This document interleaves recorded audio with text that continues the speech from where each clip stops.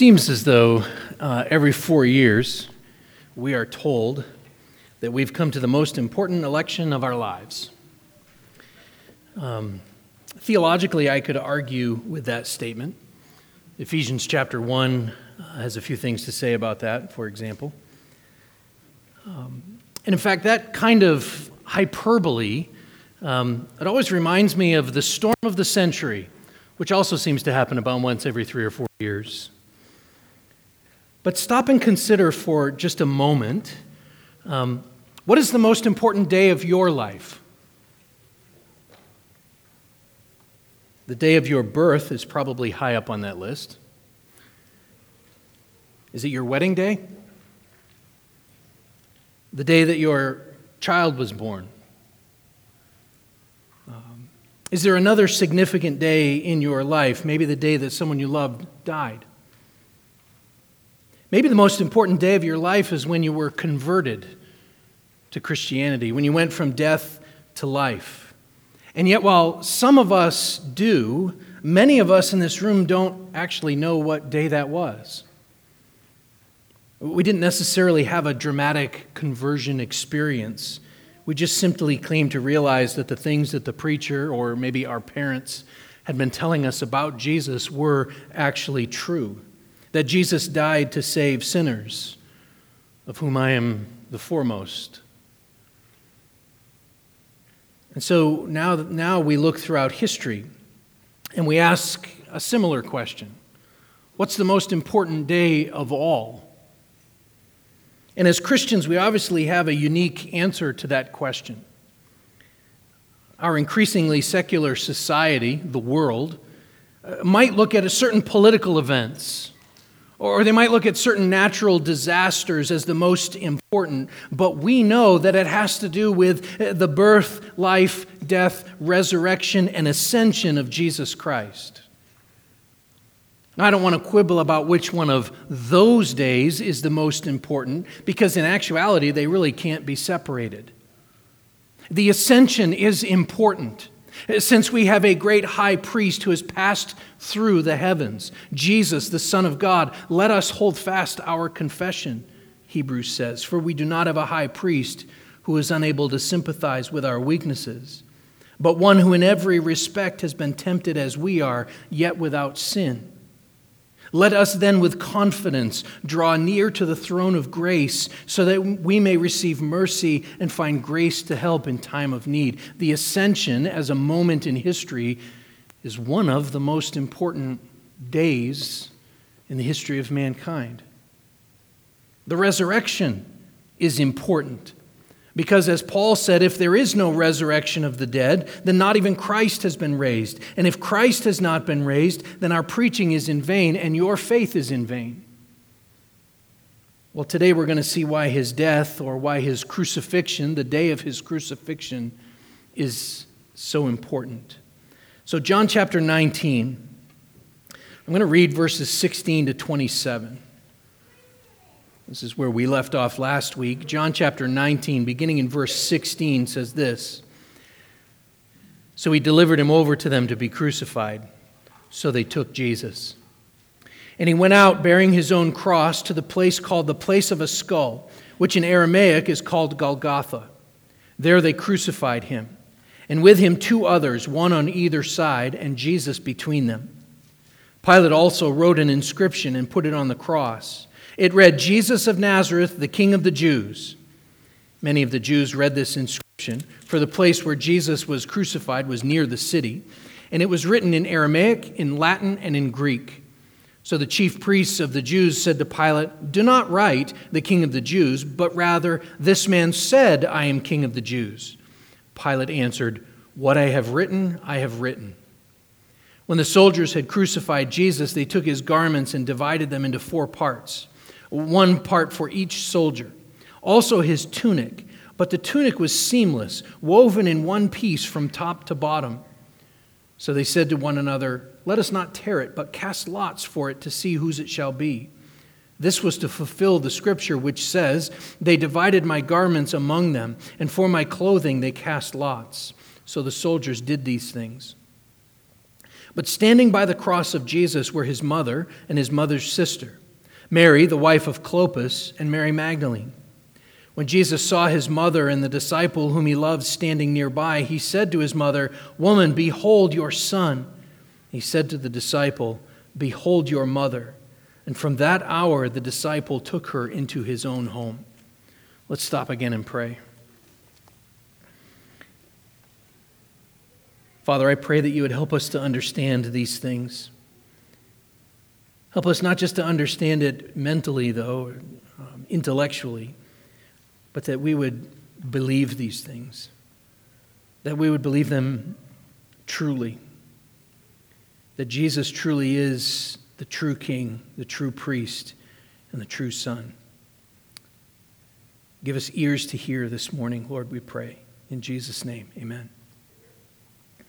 Well, in order to get the full picture of the crucifixion of Jesus Christ, I would encourage you this week to read Matthew chapter 27, Mark chapter 15, and Luke chapter 23, in addition to these verses that we're going to look at today. Each of those accounts, Matthew, Mark, and Luke, and then, of course, John, each of them give their own details, their own perspective, and when read together, they really fill out the whole picture of the agony that Jesus went through as he died on the cross. And if you're familiar with the story of the cross, you probably noticed that John appears to leave out some pretty important details. Yet he includes some kind of odd facts that might not seem all that important at first glance. Like the fact, for example, that the inscription is written in 3 different languages. Or the description of the soldiers and his clothes, this seamless tunic that he was wearing.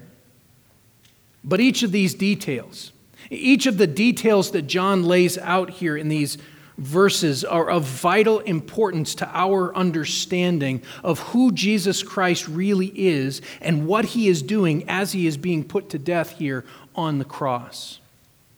And so our work today is to pay attention to the details that John gives us and to hear the message that the Holy Spirit is teaching us. Namely, that this crucified Jesus is the true King, the true priest, and the true Son.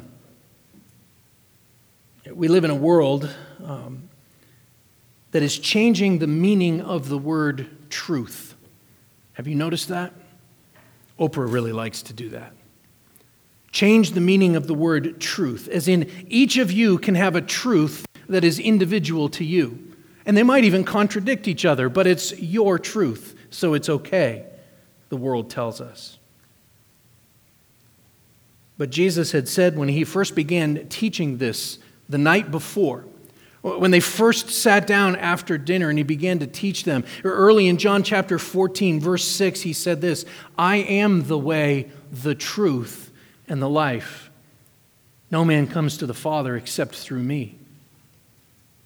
And so today we find ourselves at the cross, and we're going to see that he is, in fact, the truth. As I said, he is actually the true King, the true priest, and the true Son. I touched a bit last week on verse 16, but let's pick it up here. Let me read verse 16 again. "So he delivered him over to them to be crucified. So they took Jesus." In John's writing, it's just sort of a simple transitional verse from one scene to another. The courtroom drama has ended, and now he's being taken out to be executed. In fact, some of your Bibles, the editors in putting together your Bible may have put a heading in the middle of the verse. In mine, it says the crucifixion. Before it says the words, "So they took Jesus." But don't miss the importance of the verse 16. In fact, picture this. You've probably seen trials. Think of a trial on TV. Law and Order, or Perry Mason, or Matlock. Not the A-Team, though. That's different. The drama in those trials, in those courtroom TV shows, right? The drama is almost always either in the explosive testimony or when the verdict is read by the jury foreman. It's when the gavel is struck because the judge issues the sentence, or maybe the dramatic climax of that is with the actual execution. But seldom is the focus the moment that the accused, or now the convicted, is just simply led from the scene, led from the courtroom. Yet in Jesus' case, this is what we're seeing. So Pilate, the judge, has declared him innocent 3 times, yet he delivers him over to be crucified. This is where, in the drama of a courtroom, his family would protest. They would demand justice. If this were in an American courtroom, there would be cries and shouts at this moment. He's been declared innocent, and yet they're taking him out to be executed. John records nothing like those dramatic moments that we would imagine. In fact, verse 16 almost reads like a livestock auction. Isaiah 53 had prophesied this. He was oppressed and he was afflicted, yet he opened not his mouth. Like a lamb that is led to the slaughter, like a sheep that before its shearers is silent, so he opened not his mouth. By oppression and judgment he was taken away. So they took Jesus, verse 16 says. They, that's the Roman soldiers. Even though Pilate had said to the Jews, back up, I think it's in verse 6 there, he told them to take him yourselves and crucify him. They all knew, he knew, the Jewish leadership knew, and the Roman soldiers knew that wasn't going to happen. That's a job for the Roman soldiers. But Pilate is eager to wash his hands of the matter and to shift all of the blame to Jesus' enemies, to the Jewish leadership. And so at this point, with Jesus back in the custody of those who had already flogged him once, already scourged him, as some versions say. They'd already whipped him once. Now he's back in their custody, and at this point he was probably flogged again. But this time he was probably beaten to within an inch of his life, as was the Roman custom. In fact, many who were sentenced to crucifixion, and they were flogged first, typically, many of them died from their injuries before they ever went to the cross.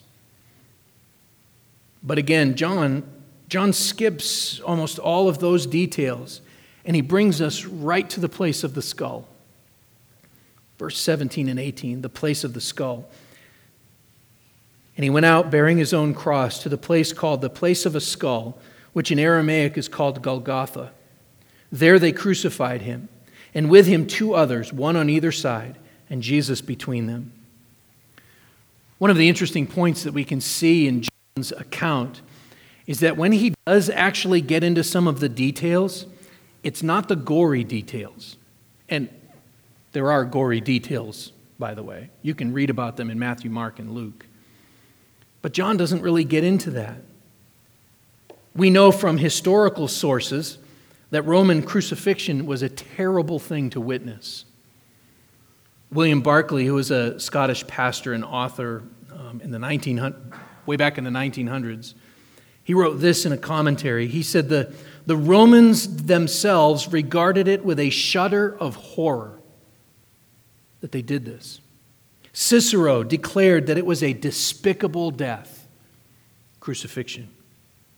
Because of this, no Roman citizen could be crucified for any crime, no matter how heinous. Roman citizens in the Roman Empire had a higher status than everybody else. Crucifixion was a form of execution that was reserved for the enemies of the state, for rebels, and for slaves. Crucifixion was designed to maximize not only the physical anguish of the person being crucified, but also their shame. And I know we don't really like to think about this, but typically the condemned was stripped completely bare and nailed to the cross. Naked and shamed, he was put on the cross. I mentioned a minute ago that sometime between verse 16 and 17, Jesus was probably flogged, beaten, scourged, whipped again. This time it was much more brutal. And this second flogging is very likely the reason that Jesus, that we know from the other accounts, was unable to complete the task of carrying the cross. He couldn't carry it himself through the streets. He needed the help of a man named Joseph of Arimathea, who was forced to do it for him. But again, John here doesn't give us those details. You need to read about them in those other Gospels. Instead, John focuses on two things. So look at what he focuses on.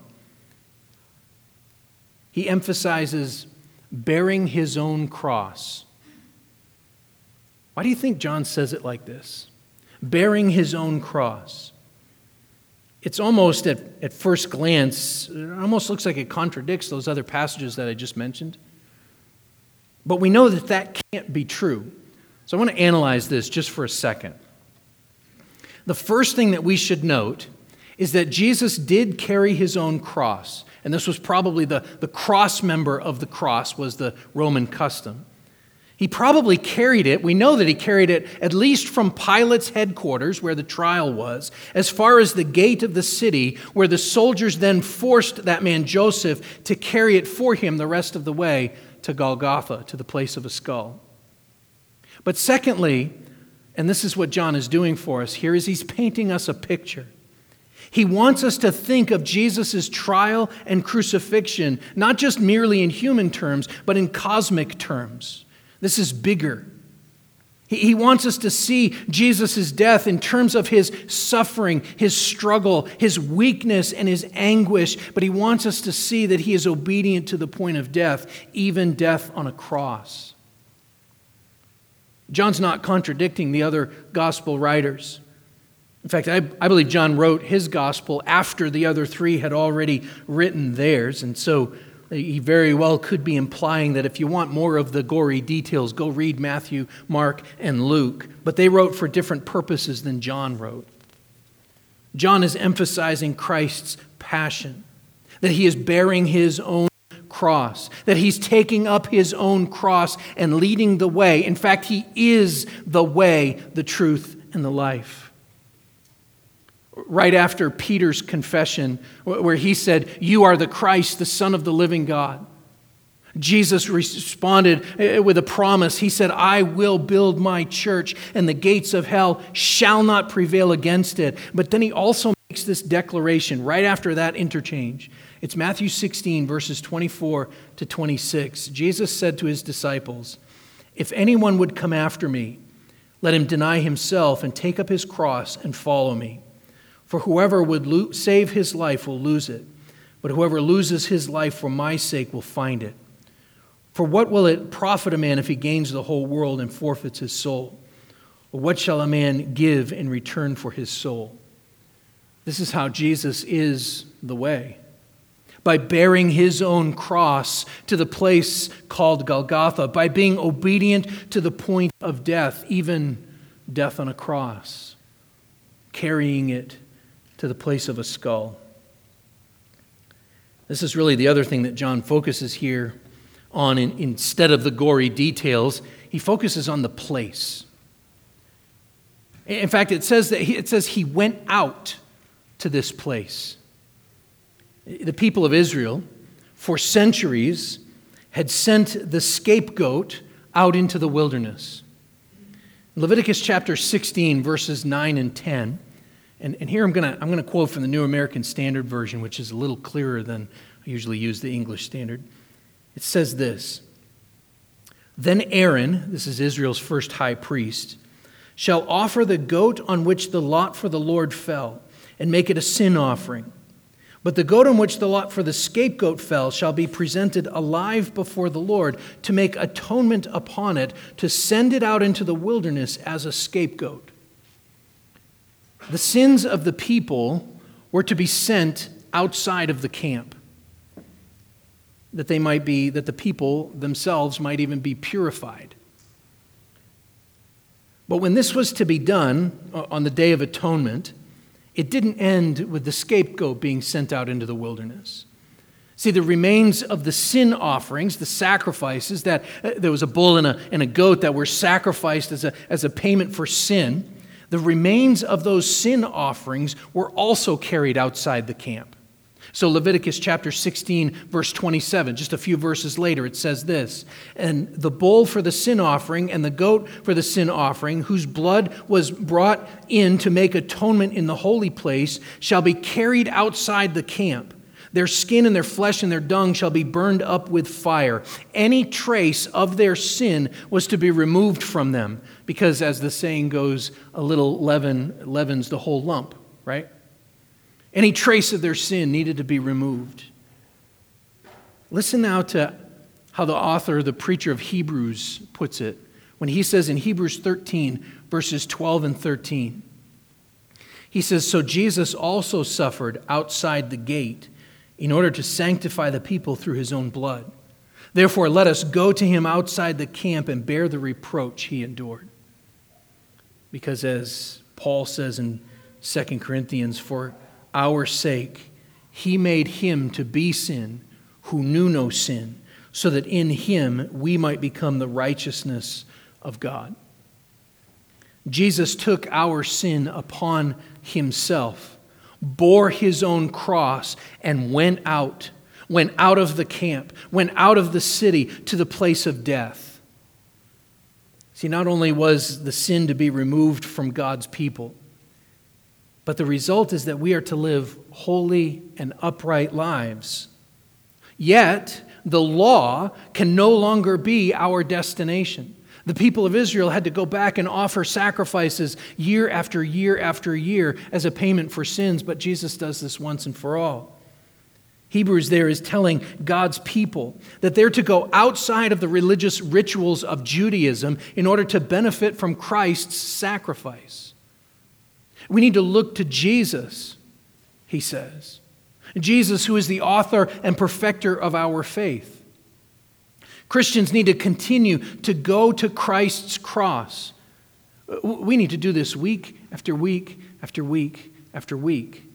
These are the ordinary means of grace. We need to go to the place of death. We need to look to Jesus, the founder and perfecter of our faith, as Hebrews 12 says, who for the joy that was set before him endured the cross, despising the shame, and is seated at the right hand of the throne of God.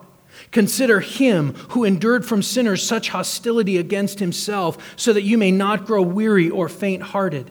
In your struggle against sin, you've not yet resisted to the point of shedding your blood. We need to look to Jesus on the cross, week after week after week. This is why I'm convinced that we need to come to the table as often as we can. This is why the ministry, the church ministry, must be a ministry of word and sacrament. Because we need to be pushed to the cross. The table is an ugly memorial. This is my body. The cup is the new covenant in my blood. Christians have been accused of cannibalism because of this. It's ugly, but it's also a beautiful sacrament. Christ brings us to the place of the skull, to the place of death, but not to abandon us there. Rather, he brings us there to defeat the last enemy. As it says in 1 Corinthians, the last enemy to be destroyed is death. And again, Paul will say a little bit later, the sting of death is sin, but the power of sin is the law. But thanks be to God who gives us the victory through our Lord Jesus Christ. And it is here at the cross, as verse 18 tells us, that Jesus is central. But not only are we called to look upon the suffering Lamb of God, we're also called to look upon this inscription that Pilate puts probably above his head and come to our own conclusions. Is he the true king? The true king. Verse 19. Pilate also wrote an inscription and put it on the cross. It read, Jesus of Nazareth, the King of the Jews. Many of the Jews read this inscription, for the place where Jesus was crucified was near the city, and it was written in Aramaic, in Latin, and in Greek. So the chief priests of the Jews said to Pilate, "Do not write King of the Jews, but rather, this man said, 'I am King of the Jews.'" And Pilate answered, "What I have written, I have written." Pilate, of course, is still mocking them. He's still mocking the Jews. This was the charge against Jesus. He was King of the Jews.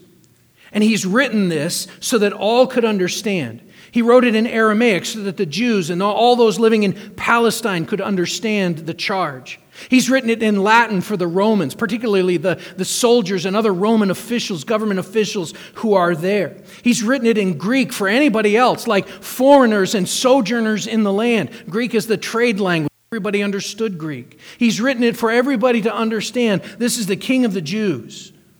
So while Pilate's actions, they're meant to serve as a warning to any other so-called messiahs, any other rabble-rousers, he also continues to kind of metaphorically poke his finger in the eyes of Jesus at the same time. King of the Jews, huh? Let's tell everybody. This is the King of the Jews. But in affixing this inscription, Pilate's also, he's unwittingly serving God's ends as well. Jesus Christ is the King of the Jews. The cross is his means of exaltation and the very manner of his glorification. Jesus himself had already taught this all the way back in John chapter 12. And Jesus answered them, "The hour has come for the Son of Man to be glorified. Truly, truly, I say to you, unless a grain of wheat falls to the earth and dies, it remains alone. But if it dies, it bears much fruit. Whoever loves his life loses it. Whoever hates his life in this world will keep it for eternal life." And then a little bit later, he said this, "And I, when I am lifted up from the earth, will draw all people to myself." And here he is, lifted up. And here he is as the true King, lifted up. And it's at the cross that he is hailed by all, in all the languages. See, Jesus is not merely, though, King of the Jews. He's also King of the Romans. He's also King of the Greeks as well. In fact, he truly is King of kings. And God even uses Pilate's stubbornness here. Verse 22, Pilate answers, "What I have written, I have written." His statement, the inscription, it can't be altered. Christ's righteousness, his glory, his dominion can never be annulled. Even by the indignant unbelief of rebellious mankind, Jesus is the true King. Here we see the establishment of the true cause of his crucifixion, of his death. Jesus died because he was king of God's covenant nation, and it was only through his death that his beloved people could be forgiven and enter into eternal life. As he was about to wash his disciples' feet, John had said this. Early in John chapter 13, he says, "Having loved his own who were in the world, he loved them to the end." He loved them to the end. Charles Spurgeon laid out an appeal for us when he said this. "He claims to be king, so stand at the foot of the cross, I pray you, and acknowledge his claim. If you would have Jesus to be your Savior, you must have him as your king. You must submit to his government, for he claims the right to rule over all who acknowledge him to be Jesus. More than that, he claims to rule all mankind, for all power is given unto him in heaven and in earth, and we are bidden to proclaim his kingdom throughout the whole world and to say to all men, Jesus of Nazareth is your king. Bow down before him. You kings, bow down before him, for he is King of kings. You lords and nobles, bow down before him, for he is Lord of lords. And all you sons and daughters of men, bow at his feet, for he must reign. And even if you're his enemies, he must reign over you. In spite of all your enmity and opposition, you must be brought to lie at his feet. The claims of Christ, therefore, were published even from the tree on which he died. So do not resist them, but willingly yield yourselves up to Jesus now and let him be king to you henceforth and forever. Jesus is the true king. But not only is he the true king, he's also the true priest. The true priest. Look at verses 23 and 24. When the soldiers had crucified Jesus, they took his garments and divided them into 4 parts, 1 part for each soldier, also his tunic. But the tunic was seamless, woven in one piece from top to bottom. So they said to one another, "Let's not tear it, but cast lots for it to see whose it shall be." This was to fulfill the scripture which says, "They divided my garments among them, and for my clothing they cast lots." So the soldiers did these things. The background to this is pretty simple. The spoils of the execution were typically divided among the executioners, and there are 4 men there crucifying him. And so John directs us now with this to look not above his head, but now to look at the ground beneath his feet. Look at his final earthly possessions, even the clothes off his back. But it's surprising, I think, that John focuses on this pretty minor detail instead of on other aspects of his suffering. And yet John is very specific here. And his specificity suggests that this is important, especially his description of Jesus' tunic. Clothing is important in John's gospel. Think of Lazarus' grave clothes. Think of the towel, the slave's towel that Jesus wrapped around himself when he went down and started washing his disciples' feet. Think of the purple robe, even just earlier, that the soldiers wrapped around him and mocked him with. All of these things, all of those pieces of clothing indicate something, right? So the same is true for this tunic. Some have said, maybe you've heard this before, some have said that the seamless or unterrible nature of this tunic is a reference to the unterrible unity of the church. Or it is even, some others have said, it is his self-giving or self-emptyingness of the Son. He even gives his enemies the clothes off his own back. But there's actually more than this here. Because John is purposefully using the language of the Old Testament descriptions of the robes of the priests. God instructs the priests in Exodus chapter 28, verses 31 and 32. This is the instruction. You shall make the robe of the ephod olive blue. It shall have an opening for the head in the middle of it, with a woven binding around the opening, like the opening in a garment, so that it may not tear.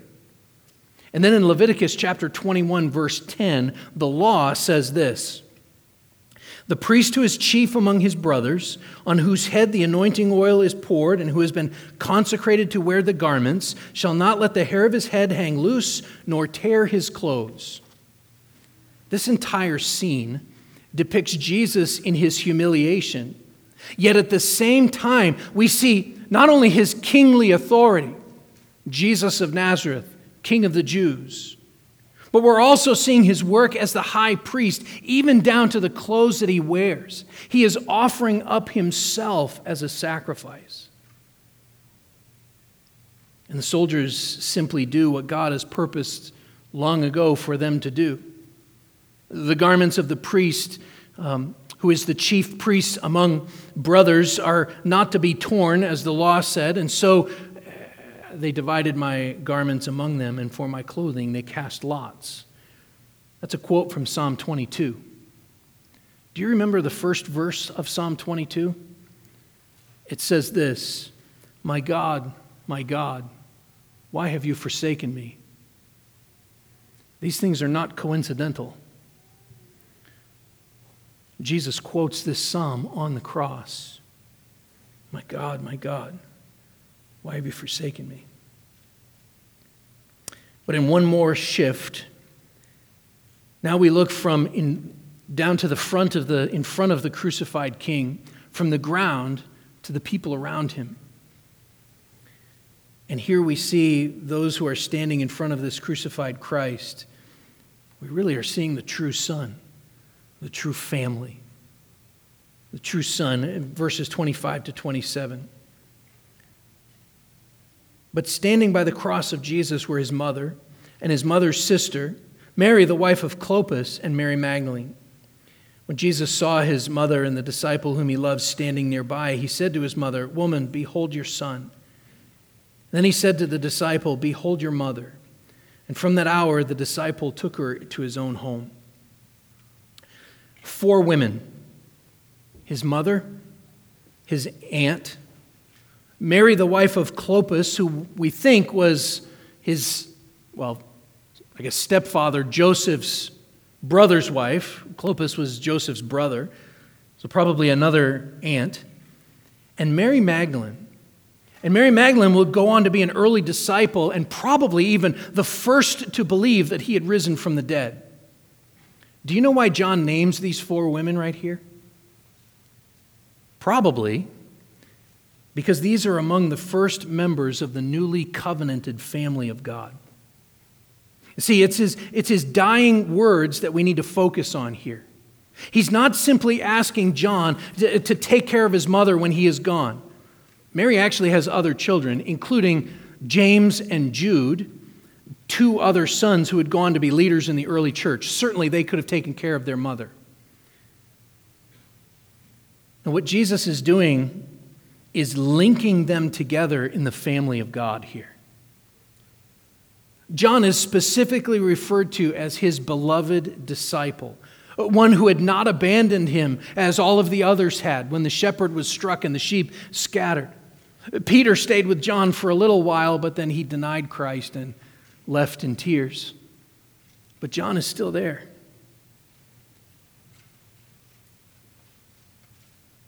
This is the very beginnings of God's new covenant people. This is the very beginnings of the church. Now, the other disciples will repent. They will return to him when they hear the news from Mary Magdalene, by the way. And we're going to see them assemble with him following the resurrection.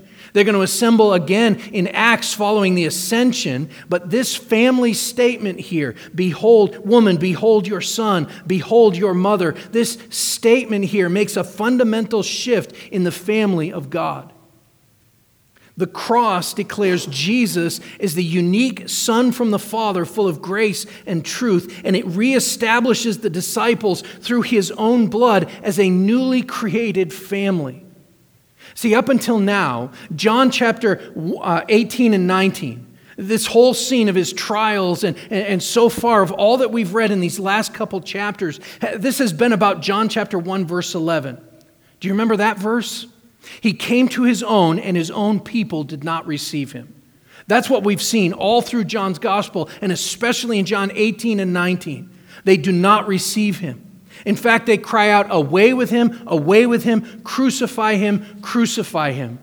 But now, beginning here, we're starting to see John chapter 1, verses 12 and 13 come to pass. But to all who did receive him, who believed in his name, he gave the right to become children of God, who were born not of blood, nor of the will of the flesh, nor of the will of man, but of God.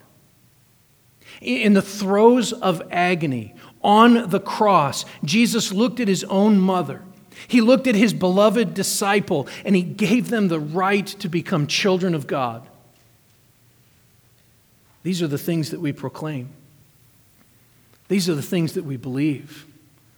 That when we look to Jesus, when we believe in him, he gives us the right to be in his family. He gives us the right to become children of God.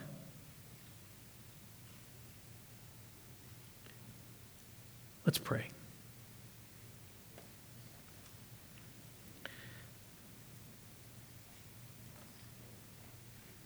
Father, you have sent Jesus because you loved us. You have sent Jesus who was perfectly obedient to the point of death, even death on a cross, that in Christ we might be saved. That in his exaltation, as he is lifted up and we look to him, he is highly exalted. That you have given him the name that is above every name. A name for which every person on earth and under the earth would proclaim that Jesus is Lord, to the glory of the Father. Lord, remind us of your goodness. Remind us of this forgiveness that we have by calling upon the name of Christ, that you have given us the right to be called children of God. Whoever would call upon you. Father, we need to remember the cross regularly. We need to remember that that sin has been taken from us. It's been taken outside of the camp. It has been removed from us as far as the east is from the west. That we are no longer slaves to our sin. That because of Jesus, we have been given his righteousness. And so, Father, we come to the table even today proclaiming his death, proclaiming that you have made us clean, you have washed us in the blood of the Lamb. And so, Father, today we come to you. We ask that you would be glorified. We ask that you would give us clean hearts, that you would renew a right spirit within us, that we might continue to run to you for salvation, for restoration, for cleansing, that we might be able to come to your throne to receive grace and mercy in our time of need. Father, we pray these things in Jesus' name. Amen.